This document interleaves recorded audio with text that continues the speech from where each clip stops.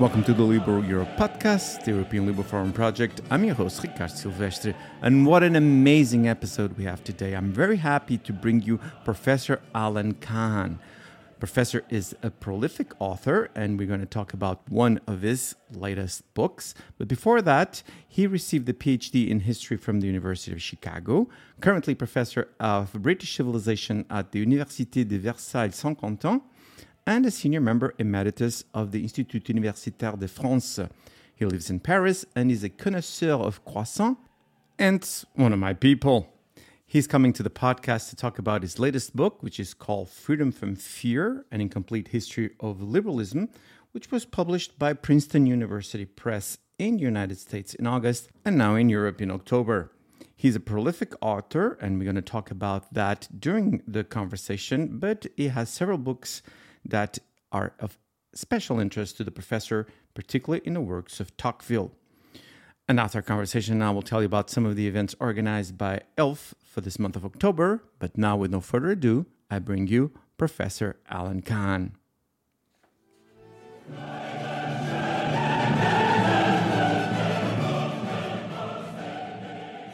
I'm here with Professor Alan Kahan. Professor, thank you so much for coming to the podcast. My pleasure to be here. Thank you so much for inviting me. Oh, it's a privilege to have you here. Your book, it's amazing. I already introduced it on your presentation. This is tremendous work. It's beautifully written, very content-rich, thought-provoking. Many times I stop reading so that I can think about what you wrote in the page. And it takes you to a journey from basic concepts to a historical perspective, and then to a very powerful ending, which I'm going to bring up in our conversation. Naturally, a book of this magnitude we cannot render justice in just a 30-minute conversation, but still, I'm going to bring some of the key points that you wrote for our listeners. However, and we're going to naturally tell them to get the book, but I also want them to get to know you a little better. So please start introducing yourself. What was the path that you took to the point that we're now talking on the podcast? Well, I'm originally American. I've been living in France on a permanent basis since 2007. I'm now a dual national, so I try to keep in mind, and I think it's reflected in the book, this sort of bicontinental identity from the two sides of the pond. One of the problems with many studies of liberalism and other worldwide traditions of thought is an exclusive focus on one particular area.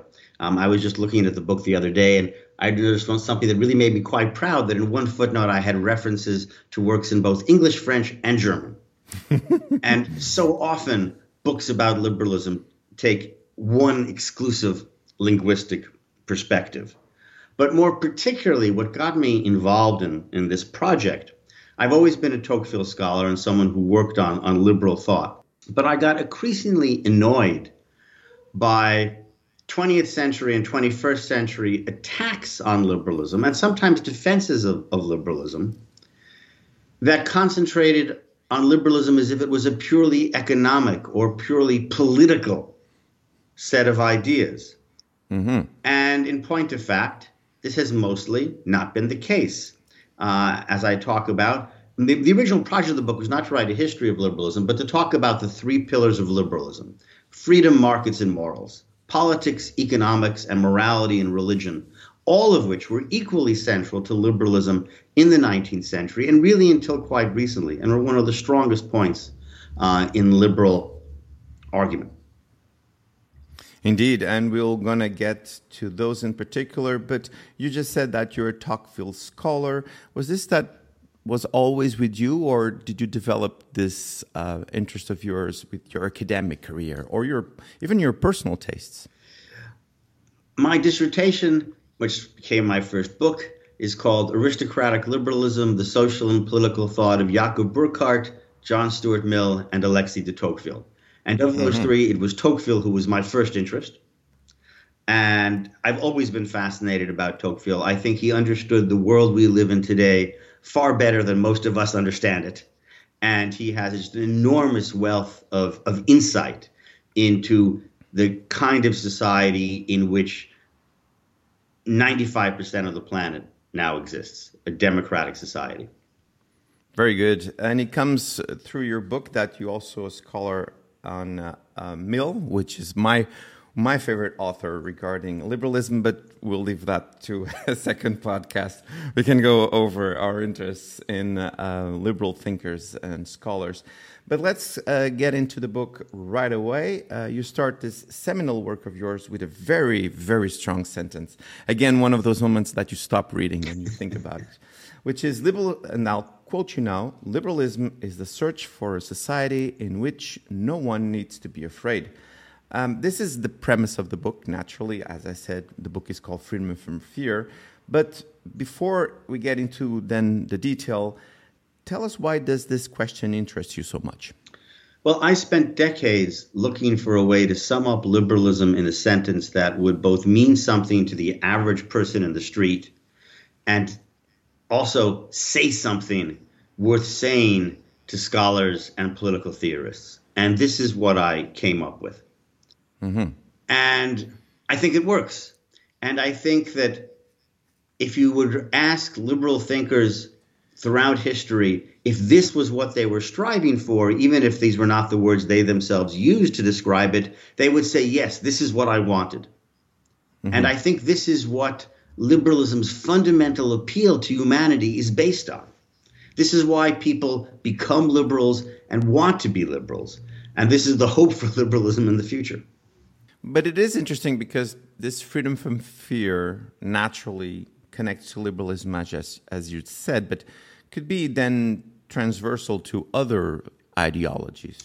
I'm sure conservatives want to be free from fear, and socialists want to be free from fear. Everybody wants to be free from fear for themselves, but many strains of political thought want some other group to be afraid. Communists certainly want the bourgeoisie to be afraid. Mm-hmm. Conservatives of certain sorts have wanted people of the wrong religion, people of the wrong ethnicity to be afraid. Some people want people with certain sexualities to be afraid. Lots of people in this world are very upfront about things, saying some portion of the human race ought to be afraid, mm-hmm. just by being who they are. Now, socialists, we can also talk about class warfare, exactly, and distribution of wealth. Perfect. Rich people can be afraid. Poor people can be afraid. Some people want each of those different groups to be afraid. Liberals don't want anyone to be afraid. Well, we want the anti-democratic authoritarians, fascists to be afraid. But apart from that, very good. But actually, I want to actually stick with that for a moment. Sure, go ahead. This is one of the great problems that liberals have always had to address. How do we treat the fundamentally illiberal, the kinds of people you were talking about? This is what Karl Popper called the paradox of tolerance, and liberals have mm-hmm. never really provided an answer to this paradox. The problem is that if we grant complete toleration to those who are completely intolerant, we risk having the tolerance destroyed for everyone. And you mentioned that on your book, actually, and again in a section we'll get back later when we talk about populism and the rise of populism. But even before that, so we settled why freedom from fear, but on the other hand, and again I'm going to quote you, you mentioned that liberalism is not just a party of fear, but a party of hopes, plural. How do you square this circle then? Well, some of our listeners may recognize that freedom from fear, or the liberalism of fear, is the title of an essay by the late Judith Shklar. And most of what I have in common with her is actually the title. But one of her contentions is that liberalism was completely realistic, that it never had a utopian element to it. I think this is the wrong way to look at it. We have never had a world in which the majority of people lived under liberal regimes. Mm-hmm. We don't have such a world today, and it's, in fact, such things are in decline, as unfortunately our listeners recognize. Liberalism has always been a utopian concept. We are trying to build something that has never actually existed. And we hope and we pray and we have faith that this can be done. This is why liberalism in the 19th century was always described, or at least often described, as the party of progress. And this was the kind of progress that liberals were striving for on many different fronts and in many different ways. But if liberalism was just about fear, it wouldn't be half as attractive as it is. It has to be about hope. It has to be utopian. It has to engage our forward motion. Again, there is a moment that you talk about utopias and liberalism, and how liberalism, in a way, it is the search for an utopia, but not a totalitarian utopia. Now let's get into more of a granular analysis. You already mentioned that you bring three pillars of liberalism, and we are going to spend some time on that, particularly on the moral religious pillar. But even before that, and because, again, the main current, it's about fear, you refer that there are four fears that helped and still help today shape the development of liberalism. Please get into that. Okay, so liberalism has changed over time. And the way we can track these changes most generally is by what the average liberal is most afraid of. So in the 18th century, the fears that dominate proto-liberal minds, in a moment I'll say why I call them proto-liberals, is religious fanaticism and royal absolutism. And this is what a lot of liberal writing is, or proto-liberal writing is directed at, starting with Locke, although he plays a much less important role in the history of liberalism than is usually assumed, going on to Montesquieu and Smith, who are the characters with whom I begin my story.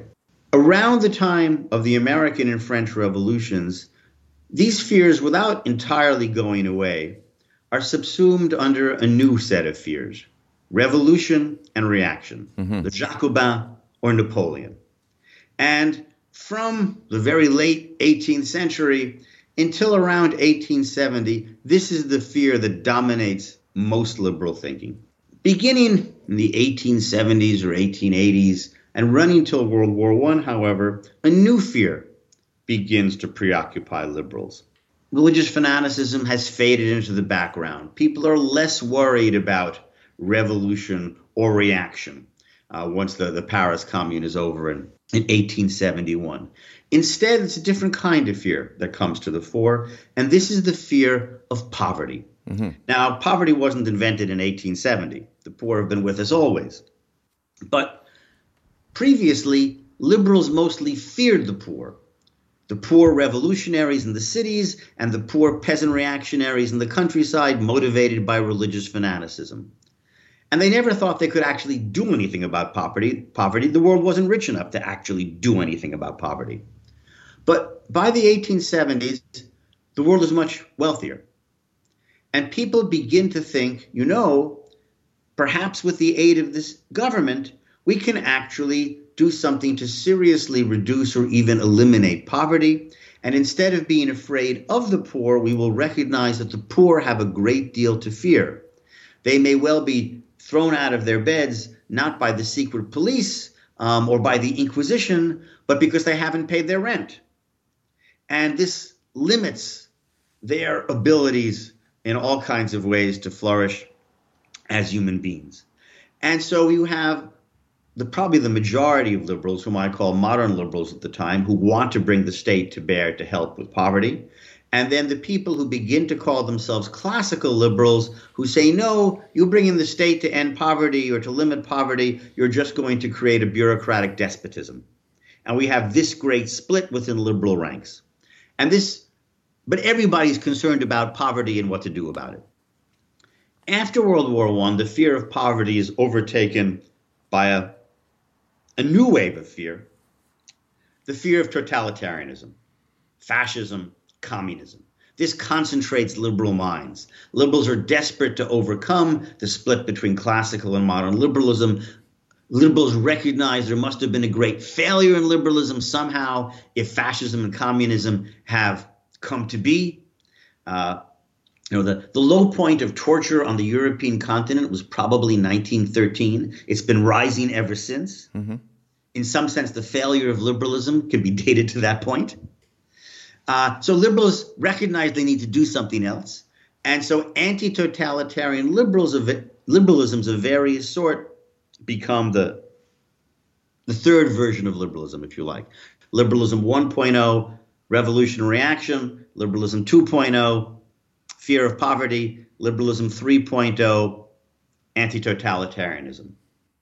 We have the Colloque Lippmann in Paris in 1938, trying to address this very need with everybody from Friedrich Hayek to Raymond Aron who are present, Walter Lippmann, the great American representative. After World War II, part of the same anti-totalitarian liberalism is the end of ideology movement. Mm-hmm. People who think that any kind of ideological commitment is going to lead you to terrorism and totalitarianism, and therefore people who want to restrict politics to just a little bit of technical tinkering here and there. And then when the 1960s showed that ideology was not dead, you get different kinds of anti-totalitarian liberals represented by libertarianism on the one hand, and the egalitarian liberalism represented by John Rawls on the other.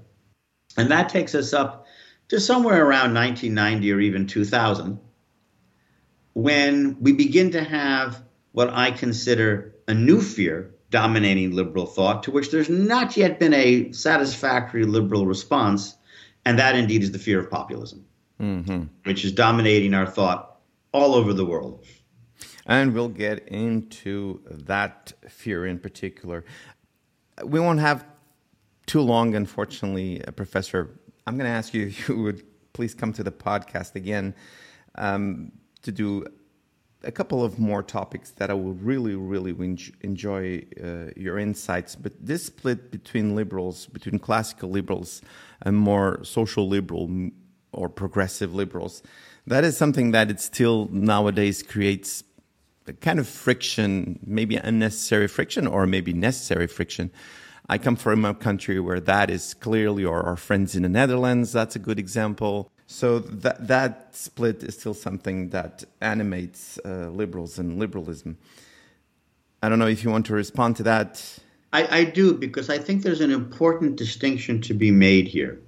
There is the fear of poverty, the attempt to do something about poverty, which most liberals are bringing on board in 1900, which is absolutely present in people like Friedrich Hayek and Milton Friedman, and is, I think, relatively speaking, uncontroversial among the vast majority of liberals today. But this has to be separated from egalitarianism. Mm-hmm. Ending poverty is one thing. Establishing something close to a completely redistributed society in which equality of opportunity becomes a goal in and of itself, in which equality is what you're looking for and not freedom from fear, and in which, in fact, you're willing to inflict fear in order to maintain equality. This is a very, very different process. Mm-hmm. And unfortunately, liberals themselves in the early 21st century sometimes get confused about this and think if they get rid of one, they have to get rid of the other. One of the underlying goals of my book is to explain how this is different. A John Rawls really is very different in his notions of egalitarianism, what he calls egalitarian liberalism, than Hobhouse or Jane Addams or Léon Bourgeois striving to reduce poverty in 1900. Again, we don't have time. There is so much to explore here because I want to keep moving. You mentioned, and you already referred to that in passing, the 3 pillars of liberalism. And I saw what you did with the cover of your book. So there's like a subliminal message there. So please get into those 3 pillars. And then I have a couple of questions regarding the third one. Okay. So when we look at the first flowering of liberalism by the name, because it's only around 1800 the word liberal really takes on a political meaning. The textbooks will tell you 1810 in Spain. More recent scholarship says about 1798 in France, somewhere around this time. Anyway, typically liberals in this period make political and economic and moral and even religious arguments in favor of liberalism.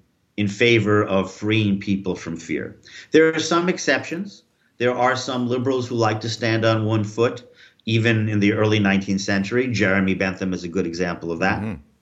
But this is the majority of liberal thought, the overwhelming majority of liberal thought. A slightly shrinking majority after 1870, but still the majority down to World War I.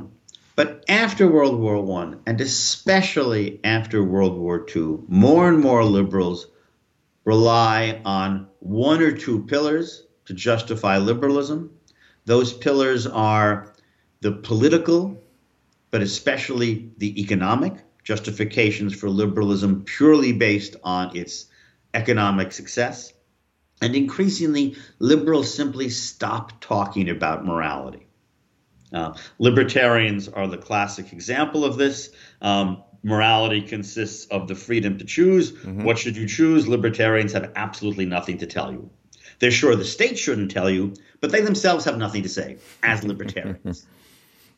And this is, in my view, a profound weakness of late 20th century liberalism.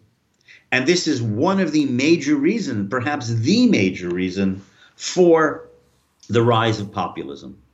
Human nature abhors a moral vacuum. If your dominant political philosophy offers no morality and no religion, then it's not long going to be your dominant political philosophy, hence populism. It comes across reading your book that troubles you, that it's more like the ugly duckling, and you're like, we shouldn't give up on it. It's going to be this beautiful swan. So again, tell us why, because for me, and this is not a criticism at all, but using the term religious pillar gives me a little bit of trouble, because I do understand there's a lot of authors that try to bring the good things about religion and make them operational when we're thinking about liberalism, which I understand, which is perfectly fine. The moral part, I think it's more acceptable automatically, but the religious one, it creates a little bit of tension. Do you see where I'm coming from? You speak like what a populist would describe as a good member of the cosmopolitan elite who's very uncomfortable with religion as a positive term, who can sort of, it's okay as long as it stays in the closet. Well, closets are not good places to stand. Mm. We're going to have to bring religion out of the closet as liberals if we want to address a very large part of the world's population.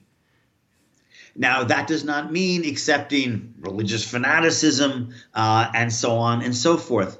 But one of the things I put in the book, which you won't find in many histories of liberalism, is a discussion of the profound conflict between liberalism and Catholicism in the 19th century, a conflict that existed across the Atlantic. It's just as strong in the United States as it is in France. You find evidence of it in Norway, where there are no Catholics. You don't need Catholics to be anti-Catholic, just as you don't need Jews to be an anti-Semite. Liberalism has, even when it was most attached to certain kinds of religion in the 19th century, had serious problems with other kinds of religion. In this case, illiberal Catholics. And this problem has extended down to the present. It's never been satisfactorily eliminated. One of the things about liberalism is, for the most part, it doesn't eliminate problems. Liberals never eliminated religious fanaticism. They never eliminated poverty. They did perhaps eliminate totalitarianism for a brief period, but this is misleading us, right? All we can try to do is limit problems. So while engaging in moral and indeed religious dialogue with people in a liberal direction is the only way we can hope to limit the influence of illiberal religion. Whereas if we simply say, this is all nonsense, or this has nothing to do with us, etc., and express our contempt for it, whether concealed or not, we're not going to get anywhere, and people are going to vote for the populists. Well, again, I don't want to stay too long, but I'm going to use my privilege as the host. The reason, Professor, for that discomfort, and you very gently explain my discomfort, has more to do with the rationality of the rationality in the mechanics of liberalism. But again, let's table that for a second conversation, unless you want to react to this. I will very briefly. I'm going to use two philosophical terms here. Utility and perfectionism. Utility, greatest happiness, the greatest number, often in purely material sense. Perfectionism, that your goal should not be to be happy, but to become better, to perfect yourself, to achieve some kind of moral or other excellence. Philosophically, these are contradictions, unquestionably. 19th century liberals typically believed in both of them. They had no problem adopting both points of view. Late 20th century liberals, not so much. And perfectionism tended to get dumped. People need some kind of guidance about perfection. Liberals have to tell them how to become better people, not just how to become richer. And that is, again, beautifully brought in your book. There is a section where you go into that non-duality. Very good. Time flies when we're having fun. I have a couple more minutes with you, but let's get into populism. You have an entire chapter on this, and you have this association that I thought was really, really interesting for you to go into, where you say populism is a reaction against liberal legalism. This is a crucial association. Please tell us why. Okay. We can think of laws as providing us with the frame of a picture, a sort of, a set of limits. And in one sense, it's great. We want to be able to draw whatever picture we want. We don't want somebody forcing us to draw the picture of our life in one particular way. But if all we give people is a picture frame with nothing in it, it's kind of pretty barren. Mm-hmm. It's pretty bare. It's empty. You need to at least give some guidance about what you might like to draw. There should be many options. But again, this is my insistence on the need for some kind of perfectionist, moral, religious language coming out of liberal mouths, as opposed to simply saying to people, look, give up your cultural, religious, ethnic heritage, whatever it might be, and go move to a big city and make more money. Simply providing the legal framework, while absolutely essential, is not enough. Somebody like Tocqueville, for example, knew that very well when he talked about how democratic greatness was not just a constitution and voting on the free market economy, but the pursuit of a certain kind of democratic moral grandeur. And you would not be able to have the one without the other. James Madison said the same thing. You could not have freedom without virtue, and that virtue was most often founded on religion. We can argue about the most often part. We can talk about different kinds of substitutes for religion or religions by another name, but you can't get away from the need for a moral foundation for freedom. Very good. My religion is American football, so kidding. As we run out of time, Professor, let's get into liberalism 4.0 without going too much into what you write in the book, in this last part of the book, because naturally I want our listeners to read it. But give us just a paintbrush of this way to fight populism and to also renew liberalism. Well, I'm afraid it's a little bit more of a frame than a completed picture here, because liberalism 4.0 doesn't yet exist. We don't yet have clear liberal responses to populism. Or rather, we have one. We have a lot of people who've responded to my book by basically saying we just need to shout liberalism 3.0 louder. We need to be better libertarians, better egalitarian liberals, and then all the populists will vote for us. Well, No. No. That's not going to happen. We need something else. The outline of it is, and it needs to include some kind of moral religious discourse. One thing I suggest might be a path to that is some version of a green ecological liberalism, in which, we don't have to fear for the planet, as it were. There are many possibilities. Unfortunately, I don't have a recipe right off. That's, in some sense, the subject of my next book, tuned back in about 7 years. Breaking news. That's right. The working title is Democratic Liberalism, Reversing Liberal Democracy, you may know.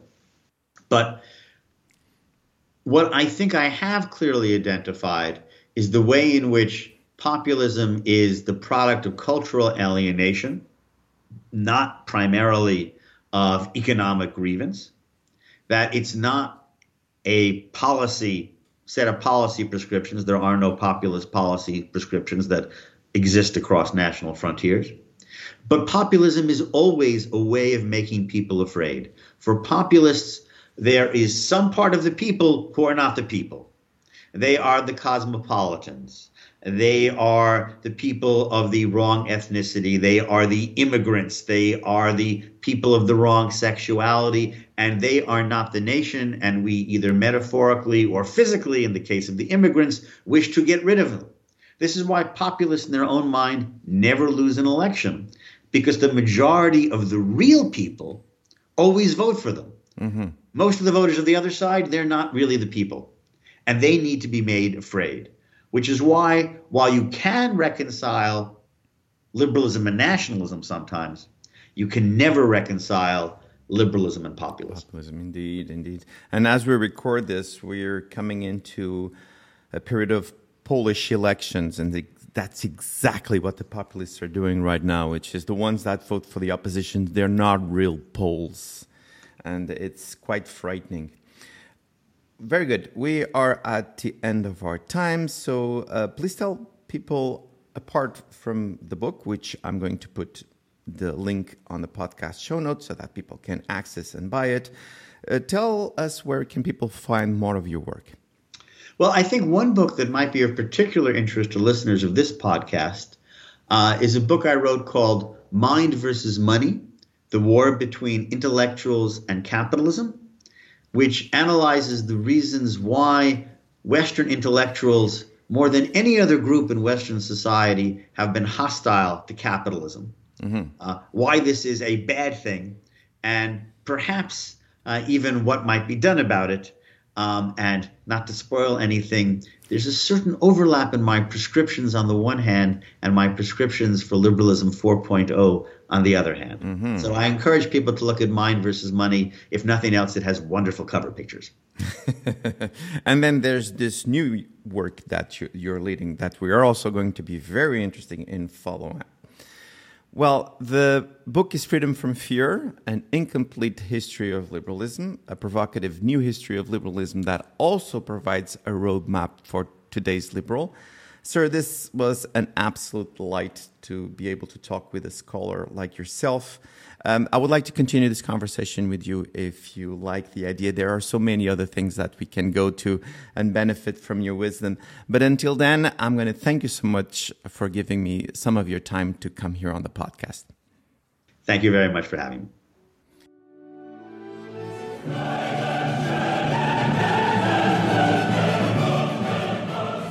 I'm back. Just a reminder that you can find this podcast on Apple Podcasts, Spotify, and Stitcher. And if you feel like it, give us a 5-star review. In that way, you can help us spread even more liberal values and ideas. And now for some of the events organized by ELF for this month of October. On the 6th of October, we have the International Conference, Multiple Challenges for Transatlantic Partnership. This is organized by our friends from Institut for Politicals and Society in Prague. And this edition of this event will address the current major geopolitical issues facing US-EU cooperation. And this is all for now. I'll be back soon with more podcasts. Until then, let's keep making the world a better place.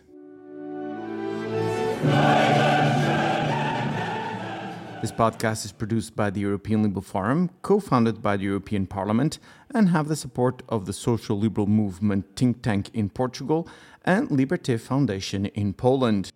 The views expressed herein are those of the speakers alone, and these views do not necessarily reflect those of the European Parliament and or the European Liberal Forum.